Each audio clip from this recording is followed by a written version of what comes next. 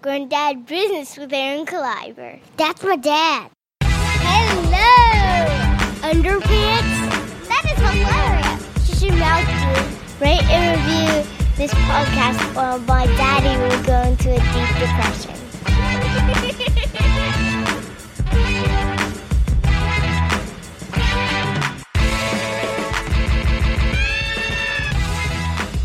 Going down business with Aaron Kleiber. Yeah. Boom. Welcome to Grown Dad Business. This is Aaron Kleiber. Happy New Year, guys. Been gone for 2 weeks. A lot of holiday things. Renovating my kitchen. Lots of things happening. But I'm back, guys. I'm back, and I'm back with one of my favorite people on the planet. It's a Pittsburgh radio legend. If you guys don't know him, if you're not from Pittsburgh, one of the funniest people I know. He is a stand-up comedian. He's like an uncle, but I don't want to call uncle because it makes him older. Uncle Jim. He's like, you're like a big brother. You're like Uncle a big Jim. brother. It's my buddy Jimmy Krenn. Hey, bud. Dude. Thanks for having me on, man. Love being on the show finally. Yeah, dude. I'm excited. Kick off the year, too. Yeah, 16? and I just got off your show. Yes, every And week. People know, I tell people all the time, every Wednesday, Yeah, about man. 8:10, 8:15, I'm on. Keep you the on Jim 8 Krenn to Morning 9. Show. That's 8 to 9, basically. Yeah. You like you hanging out and stuff, man. It's Yeah. fun. I always fun. tell people Q92.9. You can listen on the Simple Radio app or on the website, or Q92 has an app. Yep, every morning, bud. I love it. I love It's it. fun times. It is easy. Isn't it fun and easy, though, doing radio? Isn't it a blast for comedians? I love that it's a bunch of comedians that I came up with, and Jimmy's one of the first people that, like, am I allowed to, is it corny for me to say, like, you discovered me in a way? No, that's cool. That's what I mean. I like the idea of helping others, and Dude, you're supposed to serve I others. remember being at like an open mic, and you and Gene Collier and Mike Wysocki were there. He used to run this thing in the Strip at Fate, this nightclub, and you were there hanging out. There wasn't many people there for the show, and I remember it was like my 10th time performing, and I was like, oh my God, Jimmy Krenn's here. And Gene Collier and Mike Wysocki. I was like, oh my gosh. And I just remember you were like, oh yeah, you're a funny guy. You should come on the radio. And I'm like, what? You pretty much, you could see it, man. It's crazy. It's just natural. And now It's I got a segment on your show. Now you're on the radio all the time. crazy. And then national headliner, and you're doing all this great stuff, man. And it's something you could see, I think. I think it's like breathing for people. It's funny. I didn't. No one discovers anybody because you would have been found. I was just smart enough to see it first to put you on the show or something. Okay. I always think it that way. I think, I'm smart enough to see it first. And you do, and you're in a position to help people. You know, I remember when I first was known. Yeah. It's funny. I grew up in Pittsburgh, obviously, and I was through the comedy club boom because I'm in 56. Right, yeah. So I'm talking in the 80s. So we're talking a comedy club boom. We're 4 clubs in every city. Yeah. And so I got to headline and make a living as a stand-up Right. out of college. It's the only thing I knew Crazy. was doing comedy. And so I got to, start as an MC about the second year, started the middle, about third year, started the headline. So the headline about 3 years and was ready to move out to L.A. If any kind of national stuff, I'd be like more or less guys like Rick Messina, people like helped me, in New York. He was a New York guy. But anyway, these clubs had chains, and we'd go all through the chains, and that's how then I got the radio gig. But anyway, when I first got the radio gig, there's a billboard campaign. And I remember I'd take my grandmother to bingo every Wednesday, and we were driving through Northside area, and she lived in Shaler at that time, and the bingo's Southside. So we'd cut through Northside to go cut over the bridge to go to Southside. But anyway, it was this huge billboard with my name was like bigger than life.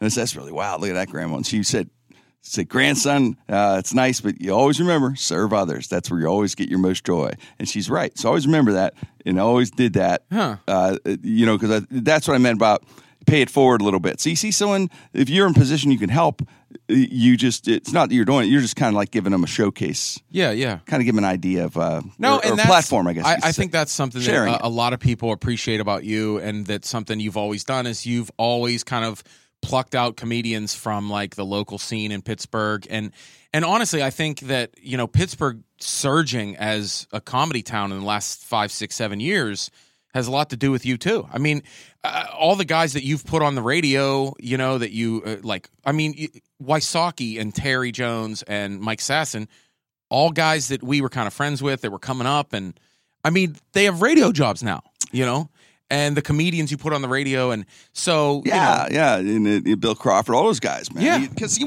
know what? They were all you guys are real funny, and you did it on your own, and you're naturally funny. And like I said, I just happen to be because of my lineage of coming from that background, and having a stand-up background and then going in the radio, it just gives me a little different insight, I guess. So you know how hard, doing stand-up, you know how hard it is, and also you can pretty much tell pretty quickly, and I'm sure it's like that for maybe football scouts or whatever, and Sure. you could tell if somebody's natural at it, like it's like they're breathing, and it's not, so you kind of could almost see the potential. So with all you guys, it was pretty quick. I could see it. I go, these guys, those guys are going to do it, and these guys are perfect for radio because that's also, I think most stand-ups are perfect for radio. You have to think on your feet. You got to develop things. Sure. You got to write. It is definitely different, though. Not everybody can do it, but most guys. I like to give guys a shot at it anyway. Yeah, I mean, I know. I kind of joke saying like Uncle Jimmy or like a big brother, but really, like, this is grown dad business. You kind of are like a dad of comedy here. You really are. I like that. I mean, you are like the father of comedy in Pittsburgh. That's see how I'm doing it. That's actually full an honor. circle there. That's an honor. But I like that. But it's true though. It's like you got a lot of young guys that you've brought up and you've mentored. And when you're talking about like just being kind to people, and my comedy motto now is be kind and be funny. That's it. Be gives kind people and be funny. And if you're kind to someone, it gives them their most potential, the open potential to succeed. And that's what you're getting out of the way. In other words, But it's in business too. In business, too. People are saying, "Oh, how do I get work as a comedian? How do I make my way?" Be kind and be funny. That's absolutely true. And when you say be kind, kindness is not. That's the thing. You hate when people mistake kindness for weakness. Kindness to me is strength.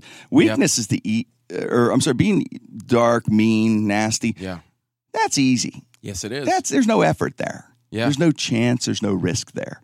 Being kind and being confident, that's where, when I say risk, I'm saying, hey, you don't worry about, oh God, that guy's going to take my place. That's not what it's about. It's about let that person be free to be themselves, because you know what it's like when someone tries to take that away from you. That freedom. And I think that, like, I say be kind and be funny. I think that that's a lot you too, and I've learned that from you in a way where it's just like, people always say like, "Oh, Jimmy Kern is so nice to everybody" and stuff like that.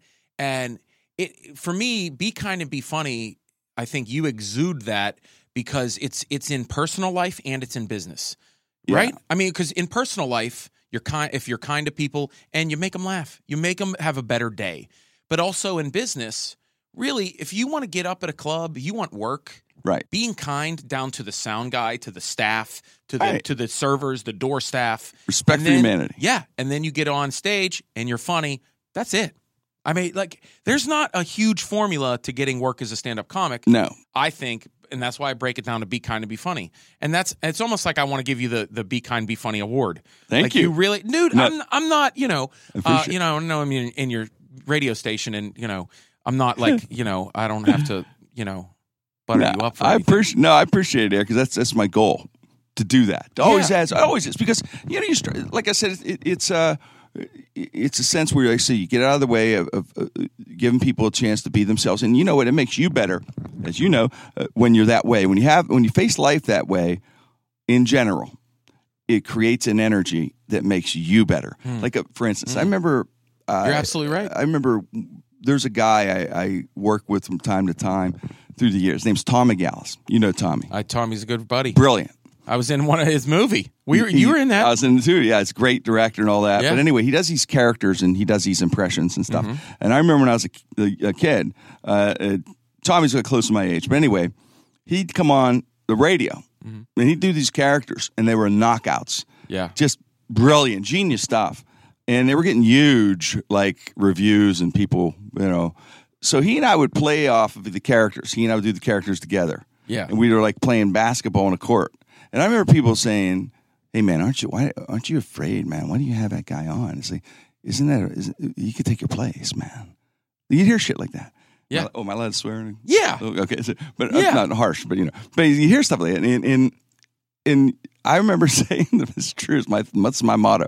I said, I said, I got to be honest with you. And they said, I said, being around talented people doesn't scare me. Being around untalented people scares me. And it's true. If you're around talented people, they will make you better. Yeah. Tom McGallis made me a better everything, better impressionist, better character guy. When I'm around him, I have to be on my horse. I have to be the absolute best because he's that good. And he makes me better, and it feeds off each other. Now, if you're around somebody who is, and there are people out there who know that maybe are faking it or not as good or they're whatever. Those are the ones I'm uncomfortable around. Right. Those are the ones that are dangerous. Right. Because they're not. It's not natural for them. Right. They're the ones that have to resort to backstabbings and all the crazy stuff. Those people, not the talented ones. Yeah, talented ones won't mess with you. That's funny because, like, in local comedy scenes, I do a lot of things in the Pittsburgh scene and put shows together and things like that. And I know that like some younger comics will be like, oh well, Aaron just hangs out with Wysocki and Shannon Norman and those are his friends and blah, blah. And I'm like, and he puts them on shows. He puts his friends on shows. And I'm like, well, I'm friends with really good comics. That's it. And it's like they get booked because they're really good. Right. And I'm friends with them because they're good people and they're good comics. That's the combination we were talking about. We build each other up. Right. You know what I mean? It just kind of happens naturally that way. Well, it's funny you mentioned it there because I always tell people too the same thing. Younger comedians or even in business, I think, or anything. Yeah. Because I've heard it before, and even the 3 years I was off from radio. Yeah. I went more back into stand up and was in Los Angeles more and delving into movies. But I had learned a couple times where heard people say, "Well, it's who you know." You'd hear that sometime. Sure. It's all about who you know. And I'd like, no, it's really not. Yeah. I don't believe that is. I think it is about developing your talent, developing who you are, and you'll attract people around you. Sure. You'll become a light, and they'll just start to float around. You'll be able to make choices, and the more you work on what you do, the more your choices you'll be able to make, and those choices will be great. And maybe the observation is it's who you know, but that's not true. You just attract those people that are in those positions because you have worked on your craft. Yeah, I've heard somebody, I don't remember who said this to me, but we were talking about like, oh, it's who you know in entertainment. It's who you know. And they said, and I remember them saying, yes, but it's not who you know. It's the company you keep. Yeah. And it's a little bit deeper than who you know. It's like, who do you have in your orbit, right? Mm-hmm. Like, who do you have contributing to orbiting your solar system? You know what I mean? And if you don't develop if you got a bunch craft, of asteroids, I like it, analogies like that. If you got a bunch of asteroids in your solar system knocking into the planets, that messes it up. It messes up the planet. Well, but if you got to fine tune, Well, for instance, I remember when before I went out to LA, I worked for a year and a half on my porch, and my wife thought I was out of my mind. Yeah. I started working on this George Clooney impression. Right. And Liam Neeson, James Spader, Owen Wilson. I remember sitting on your back porch talking through that stuff. You're with me. It's hilarious. And it took hours and hours and hours to work on those little things. And then we go to open stages, right? We'd go to this and working out. So there was an 8-minute set that I worked for a little over a year because I knew when I went to LA to do these showcase rooms. Sure, yeah. It had to be something that no one else was doing. It had to be really something strong to get invited back to make. So when I went to LA, our friends like Mark Eddy, Frank Nicotero, great comedians, they made some calls to get on stage to get the showcase. Now, yes, okay, is that who you know? Yeah, because they're my friends and stuff. But, right? Keep going. But this point you're making, I love. Yeah, but the bottom line is, had I not done that year in 2-3 months of work to do that 8 minutes, then I got invited back to every showcase I did, and they were actually hugged by the owners and whatever the clubs at the show. The point I'm making is they can crack the door. It's up to you to knock it open. Absolutely. They give you the crack, but you got to knock it open. And if you don't, then there's nothing there. In other words, if it was just off me just saying, now, could I have called through friendship and just said, hey, guys, so just put me on. Yeah. And then did the same act maybe I did a few years ago or whatever. Yeah. And they would have been like, maybe. But no, you don't. That's not what it's about. It's about working, getting that the friend that does call. Yeah. That's a small point. Yeah. But 90% of it is the work you had to do. Absolutely. To make that guy, to make that guy proud of you that they recommended you Right. to knock that door open. You got to bust the door open. You're absolutely right. I tell that to people all the time about, because I go to LA about 4 times a year. I do showcase spots, just like you're doing. And and people were like, oh, how'd you get in here? How'd you get in here? You know people. And I'm like, yeah, I do. People do make calls for me, get me a spot, and then I know comics in LA, it's all about like, they just want to meet the manager just so they can make friends with them or smooze the right comic. That's great. You can know as many people as you want. You can know the whole staff of a club. It's not going to get invited back. I mean, Yeah. but you got to do it on stage. You got to do it on stage. You'll don't- never get invited back. You can know everybody. You Yeah. can know the president of comedy. Right. It don't matter. They're not going to put you You back got to on. get on stage and you got to bring it. It costs And what them. you're saying is you're absolutely right. You got to be able to bring it once you get on stage. Yes, absolutely. The relationships matter, sure. Or But yeah. once you get that spot, you better prove it. Because it's building a career, and that's where a lot of people don't understand. It's not an overnight thing. It's a building block by block by block, in anything you do in life. And for instance, like the movie aspect of things, it's a great director, Chris Robert, Rainmaker Films, and I did a small film. I did a film with Diego Boneta and Ksenia Sola called Another You, and I had a small part, 30 lines. Did I get a break to get in that film to get those lines? Yes, Sure. but I worked 6 months and I worked on those lines and I got it down to where I studied everything, did diet into the weight they wanted me to, whatever, the look that they wanted, whatever. But you have to work to that one moment, and then you deliver those lines, and you have to knock it out of the park. Because if you don't, you will. That's a block. Like I said, the building. You'll never work again. Yeah. That would work. That would go everywhere. Yeah. Oh my God, he didn't get, because there was somebody in that particular movie. Yeah. I don't even know their name to speak, but there was somebody who had a small part, and it cost them money to have to reshoot that scene, because that guy did have, maybe it was not the right whatever.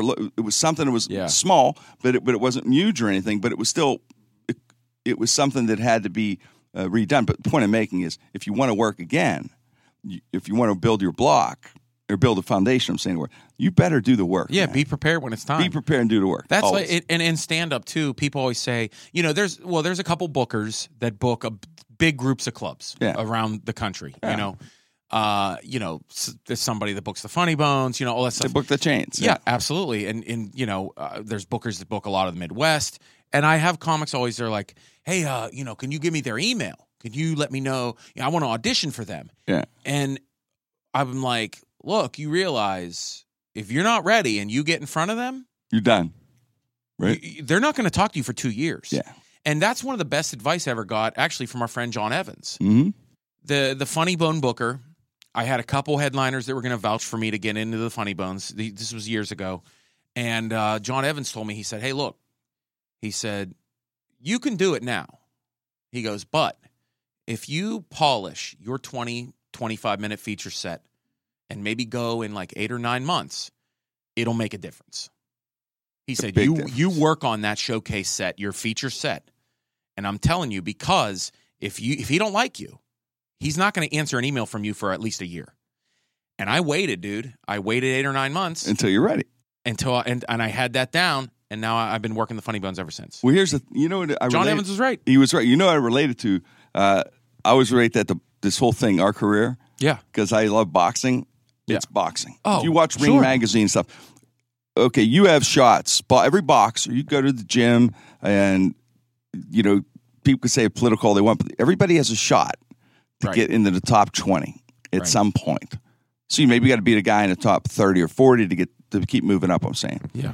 But comedy's the same thing. Like when you're doing those showcase rooms, I'm saying, like in Los Angeles, like those rooms I was talking about. Well, that was my boxing in the top 10. I'm fighting in the top 10. In other words, you're in these major league rooms, showcase rooms. Right.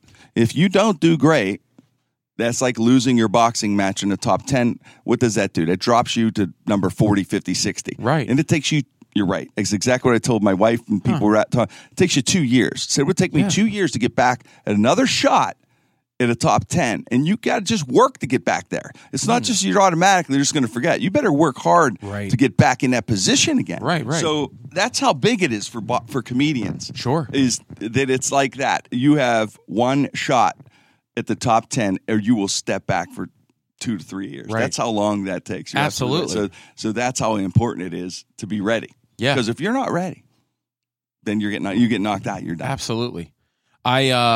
So I'm thinking about, this, grown to have business, and it's really like, I'm going to tell people, like, you're really like the dad of Pittsburgh comedy. I mean, really, I love it. So like in real life, you're not a dad. No, like, you don't have kids. Maybe that's why I get to want to look out for people. Maybe I think so. I think you have paternal that instinct or something. You've been, you really, it's like you love your wife, your career, and your dogs.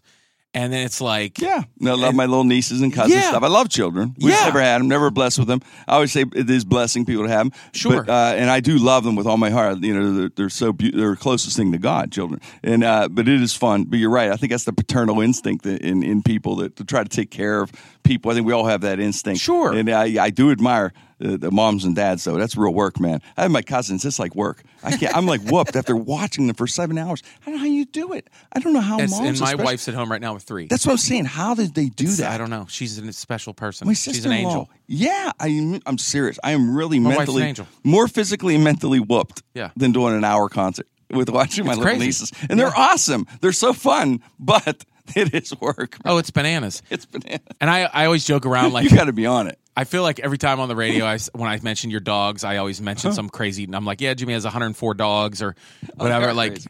you, like. So I want to know, like, how did you? Well, there's a lot of classic bits about you growing up. Yeah, tons of classic bits. I mean, the altar boy thing is one of your best bits of all time. People can. I mean, I know people that can recite it like word for word. But like, how did you? Do you have brothers and sisters? No. You're an only child. Only child. I thought so. But it's funny because in a strip district, and you grew up in like in an area of Pittsburgh that's like, for people that don't know, like an old market district type of, rough, tough. Flowers, butcher shops, stuff like truck that. drivers. Yeah. It was right behind the Heinz History Center in Pittsburgh. Go in that alley. That's where I grew up. Yeah. Above American Equipment. Now, most people in my family lived above these places, rented. We were very poor. The wholesale people, it was twofold. One, we rented, it was like an alarm system because if someone broke in, or someone was living upstairs, to say someone's breaking. And 2, supplemented a little bit of income. We didn't pay much, I'm sure, my mom, dad, family. Like my grandmother lived in an American restaurant, bar and grill. We lived above American Equipment. I had other relatives live down the street. Now, if you look on 14th Street, it's all parking lot now. Yeah, right. And it goes all the way for 2 blocks, like a parking lot.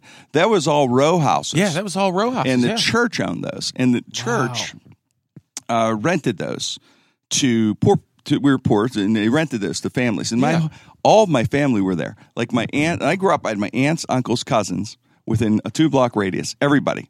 So if we went to my grandmother's house on Sunday for church, after church or something, there would be 25, 30 people in her place. Wow. Eating whatever. It's always some kind of food and whatever. Chipped but there was ham. all, chipped ham, this and that, whatever. And they were all there, and they were all age groups. Like my uncles actually and aunts were, most of them were like in a 10-year, maybe 10 years older, 15 years. It was not unbelievably older. And I have cousins around my age. So they were kind of like brothers and sisters in a way. So I always had people around me and a lot of adults. And I also had a lot of characters in the strip. Yeah, yeah. Everybody was a character, whether it was a person watching the parking lot, the guy who was maybe at the bar and restaurant I was a janitor at. And you'd have a lot of homeless people because they'd come in on a train. Sure. They were different. They were interesting characters, almost like Richard Pryor's Mudbone characters. You run into people like that. And so between all those people, all those colorful adults, man, I just started developing. Yeah, and that were you? I'm trying to correct me if I'm wrong. From knowing some of your stories, were you like the younger kid of a lot of the family? Yes, like I was you were like like a little one. You were little Jimmy. They called me Little Jimmy. Yeah, you were little Jimmy. So you're in this. You're half the size of everybody else. Oh yeah, little and quiet. It is kind of like you'd imagine this as like a cartoon. So I it's like got this- to observe being quiet. Yeah, you're just this little kid, and you're seeing all these characters around you, that's crazy. I was very rule conscious because I grew up Catholic and strict Catholic. yeah. That is, so I was following the rules. But anyway, I blend in. I think, and I think by blending in, I was able to really observe. Man, it was weird how I could observe people. Sure. And I had this thing where I remember when I was about 12. I don't know why. I was at one of our family functions, and I started joking. Somebody saw me doing an impression of like my Uncle Ed, and they said, "Jimmy, do your Uncle Ed." So I did him, and the whole family starts laughing. And they go, "Do Uncle Jim?" I have a big Jim. We call it. I was little Jim was big. Yeah. Do big. So I did, and then all of a sudden I'm doing these impressions in care of our relatives, and people were literally crying, and it's interesting. And how old were you? Like 12. Yeah. 13. I'm 12 years old. Yeah. And I remember going, this is really wild. And I mean, I literally would have them crying, like literally crying. I remember my uncles and aunts and stuff literally buckling over. And so I just keep doing it. So I said, there's Uncle Ed at the Christmas party. Yeah. And I do him dancing or something, whatever. Yeah. And I do this, and then they were just out of their minds. It was almost like a way for little Jimmy to kind of be like, hey, I'm here too. Like, hey. And they're like, power. Hey, little Jimmy's funny. Yeah, and it was an odd thing. Was it a thing where you were like always just a little kid in the back, like you got all these gregarious adults and characters? Very quiet. Yeah, even in my peers, other kids, I was real quiet. Yeah. So it's like you get a point where you can just be like, hey, I can get attention in this room. And I started to do it around my friends, kids at school, and I got attention. And it was weird because I would it was like a power thing. Like I could have it was like I had a power, like a superpower kind of thing. Yeah. And I literally could make people laugh. And I used to sit there and think, I wonder if I can get them to cry. I'd sit there and think that. And I'd keep at it. I can make them laugh. Yes, I want to make them laugh to the cry. I want to make them laugh so hard they cry. Can they do that? Okay. And I would, as a game, I would do it. And they would. And then I started to get this knack for impressions around 13, 14. And then all of a sudden, people would have me doing it all the time. Like friends and stuff would have me doing impressions. I could do impressions almost of anybody. So I'd watch someone on TV and I did whatever, and I'd watch friends and family. Now I get to high school, 17 years old, senior year. Our talent show is in the beginning of the year, September. That's just how it was at North Catholic. And my buddies signed me up for it. Really? John Jordan, Jim Hickey. And I go, I can't do this. They said, you're doing it. We're signing you up, man. You got to do your impression. They said, you're doing it. You're going to do all the football coaches. I can't. I did the coaches. We had this Southern coach. They were really great coaches, but they were badass, tough, tough guys. And they used to do this Southern guy. And they'd had him, he was a great coach, but they had him as teaching health, you know. And I even had that observation. And I had this whole thing. It was, man, Mr. Dean, today we're going to talk about VD. And I had this whole thing about this. Yeah. They would cry and stuff. But anyway, I can't do it. And they said, So they signed me up, and I said, you know what? I don't know what it was in me. I said, I'm going to do this. Yeah. So, and this was because they had always had the little girl who could sing opera amazing. They had the kid who was a concert pianist, and they had a violinist, and they had Meanwhile, you never even met these kids in school. No. Like, where did these kids come from? Where did these talented kids come from? Who's this 7-year-old that can play violin? There's like 20 kids going to be in this thing. Right? And I'm like, how am I going to need a band? But anyway, so I go, I'll never win this thing. So anyway, I go into the teacher's lounge, and I was smart enough, I was respectful enough to ask the coaches to do it. And they go ahead, do him. And I do the one coach, and the others would laugh. And I do So they said, the head coach goes, all right, Ron Hughes, Mr. Hughes. He goes, all right, Corinne, go ahead. You can do it. I go, thank you, Mr. Hughes. So I go out. The next day, I do the talent show. It was during the school hours in the morning, whatever. And all 20 acts, it was like Napoleon Dynamite. I'm not kidding. I was the last act like Napoleon. I walk out, my head down. I do that for 7-8 minutes. I got a 4-minute standing ovation. That's so crazy. And it was like unbelievable, man. I was like, you got to be kidding me. That was it. That was it. I had the bug. I was like, I just can't believe I got a 4 minutes. You were 17. Yeah. And I got the standing up. I want to know, I know you did a lot of relatives and stuff like that. Who were the first celebrity impressions you started doing? It was Nicholson. That's fine. Jack, younger. The Cuckoo's Nest was just starting, and The Shining and The stuff. Shining was just about coming next, but this was Cuckoo's Nest was there at the time. This is Sandy Koufax, curveball snapping like a firecracker, whatever. So Nicholson was one of the first ones as a little kid. I walked out of theater. Stallone walked out of Rocky, and that's my two telescope and link, I started doing, but I didn't do the parody. I did them speaking and the voices, you know what I mean? And that was the difference I always thought. I said, I don't want to do them as speaking. So that was the thing, and not because I even as a kid, I noticed. And that's funny. Like, as a 12, 13-year-old, and you're doing like Stallone and Jack Nicholson, people are like, this kid is hilarious. It was crazy. Because it's stuff that you should know that. I shouldn't be know that at 17. And what happened was... Even 17. Well, what happened was at 17 is now, there was a show, you're too young to remember, it's called The Gong Show.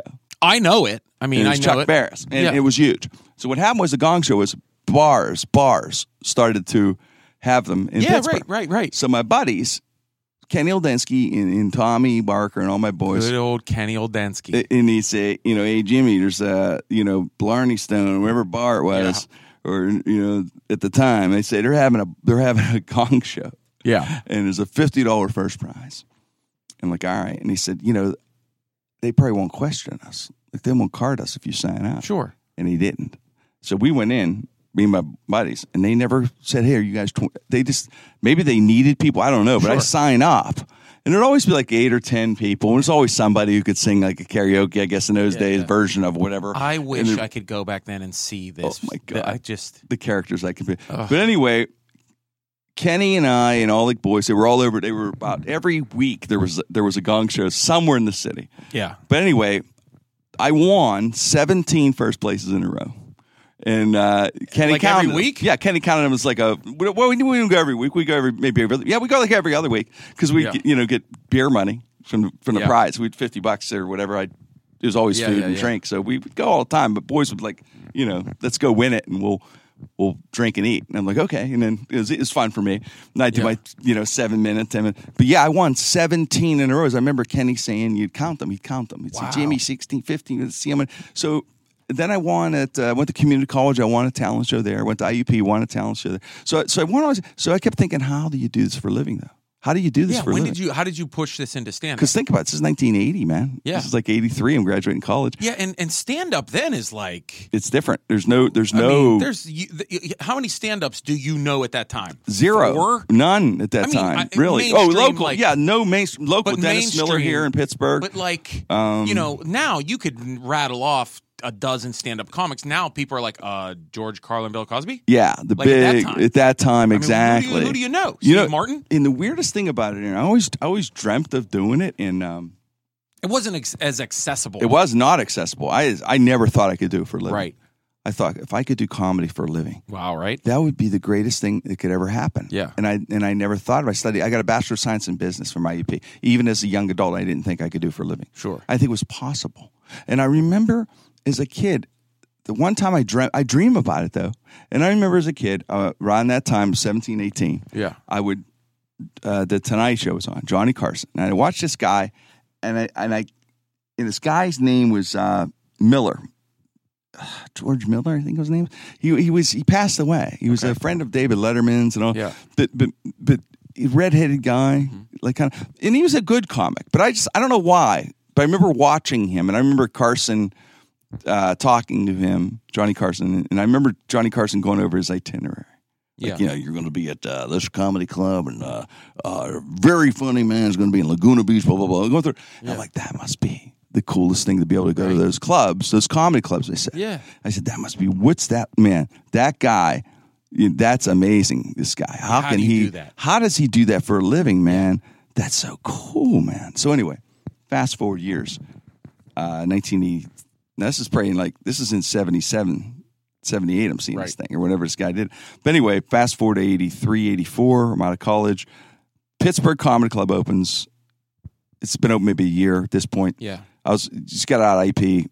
Dennis Miller's starting to go on the road a little bit. Yeah. So they audition people to MC. They need an MC. Sure. While Dennis is on the road because he was a house MC. Right. So like a few dozen people audition. I come in, I audition. I got it. The guy goes, "Hey, you got it, man." I said, "Oh wow," because I've been working on my act while I was at IUP. I do charities and everything just to get. I got a little act together, 15, 20 minutes, and I'd won those talent shows off of some material and stuff that I wrote. But anyway, so I get the job. I said, "When do you start?" He goes, "You start." It was you start in 2 weeks on St. Patrick's Week. It was March, whatever, 82, 83, whatever it was a year. And that comedian was the headliner that I saw on Tonight Show. That Miller guy, George Miller guy. Yeah, he was the comedian. Wow. And he has passed away since, but I followed his career a little bit because of that weird thing. And I got to meet him. He was a nice enough guy, a little standoffish, but you know how it is when you meet somebody. But anyway, that was the guy that I opened for. I was so weird that was the same guy, and I dreamt about that. And I thought, that's so weird. And well, anyway, immediately at that time, I just graduated, the comic clubs started booming. They started getting these franchises, Tickles, Chuckles, all these weird things, and these guys like they'd own different. They all own different chains. So you'd have maybe these two girls own like 10 clubs in the Northeast. Yeah, you'd have these people that own 7 clubs in Florida. You'd have an agent or someone be booking 20 clubs through New York. Right. Well, anyway, there's a small little group of people. Once you got out there and got your name going, it was a joke. If you had a great press kit, you weren't a good comic. In other words, you just needed a headshot and a word of mouth. Right. So-and-so says you're good. Sure. Send your headshot. That was how it was. Still kind of works like that. Yeah, it's a small community. Yeah. So anyway, I started working like crazy because there was 3-4 clubs in every city. So that's how it started. In other words, it was that. Wow. It was like from the Pittsburgh club to the boom. I was part of that comedy club boom. Right. And I was lucky. Right place at the right time. Right place to make a full-time living. To start doing stand-up by, 83, 84? 83. And it just blew up. I was a full-time comedian from 83 and never made it. I never had a job other than being comedy. Radio, which is I do comedy. Yeah, right. But I've only worked as a comedian my whole life, luckily. That's crazy. At this, for the last 30-some years, whatever it's been. And now you're the dad of Pittsburgh comedy. Now I get to be the dad of Pittsburgh comedy. You are. I like you really are. I like that. It is. It's amazing. Nice knowing kids. No, it's amazing knowing that your process, and I know a lot of people are excited to hear that because you don't get a chance to talk about it. You're always being funny for a living. You got to do your job. Even though you have funny stories about childhood and stuff. And I was excited to kind of spin that around and you are the dad of Pittsburgh comedy. Well, it's funny because doing all that through those comedy club days and stuff, and then getting the gig in here in Pittsburgh on radio, which is where I grew up after being on the road and stuff. You realize that you try to do for others that respect of humanity, and I always remember all the people that were nice to me and stuff like that. Right. So you think, well, that's the way you should be, man. Absolutely. So you should do that. And I always admired people.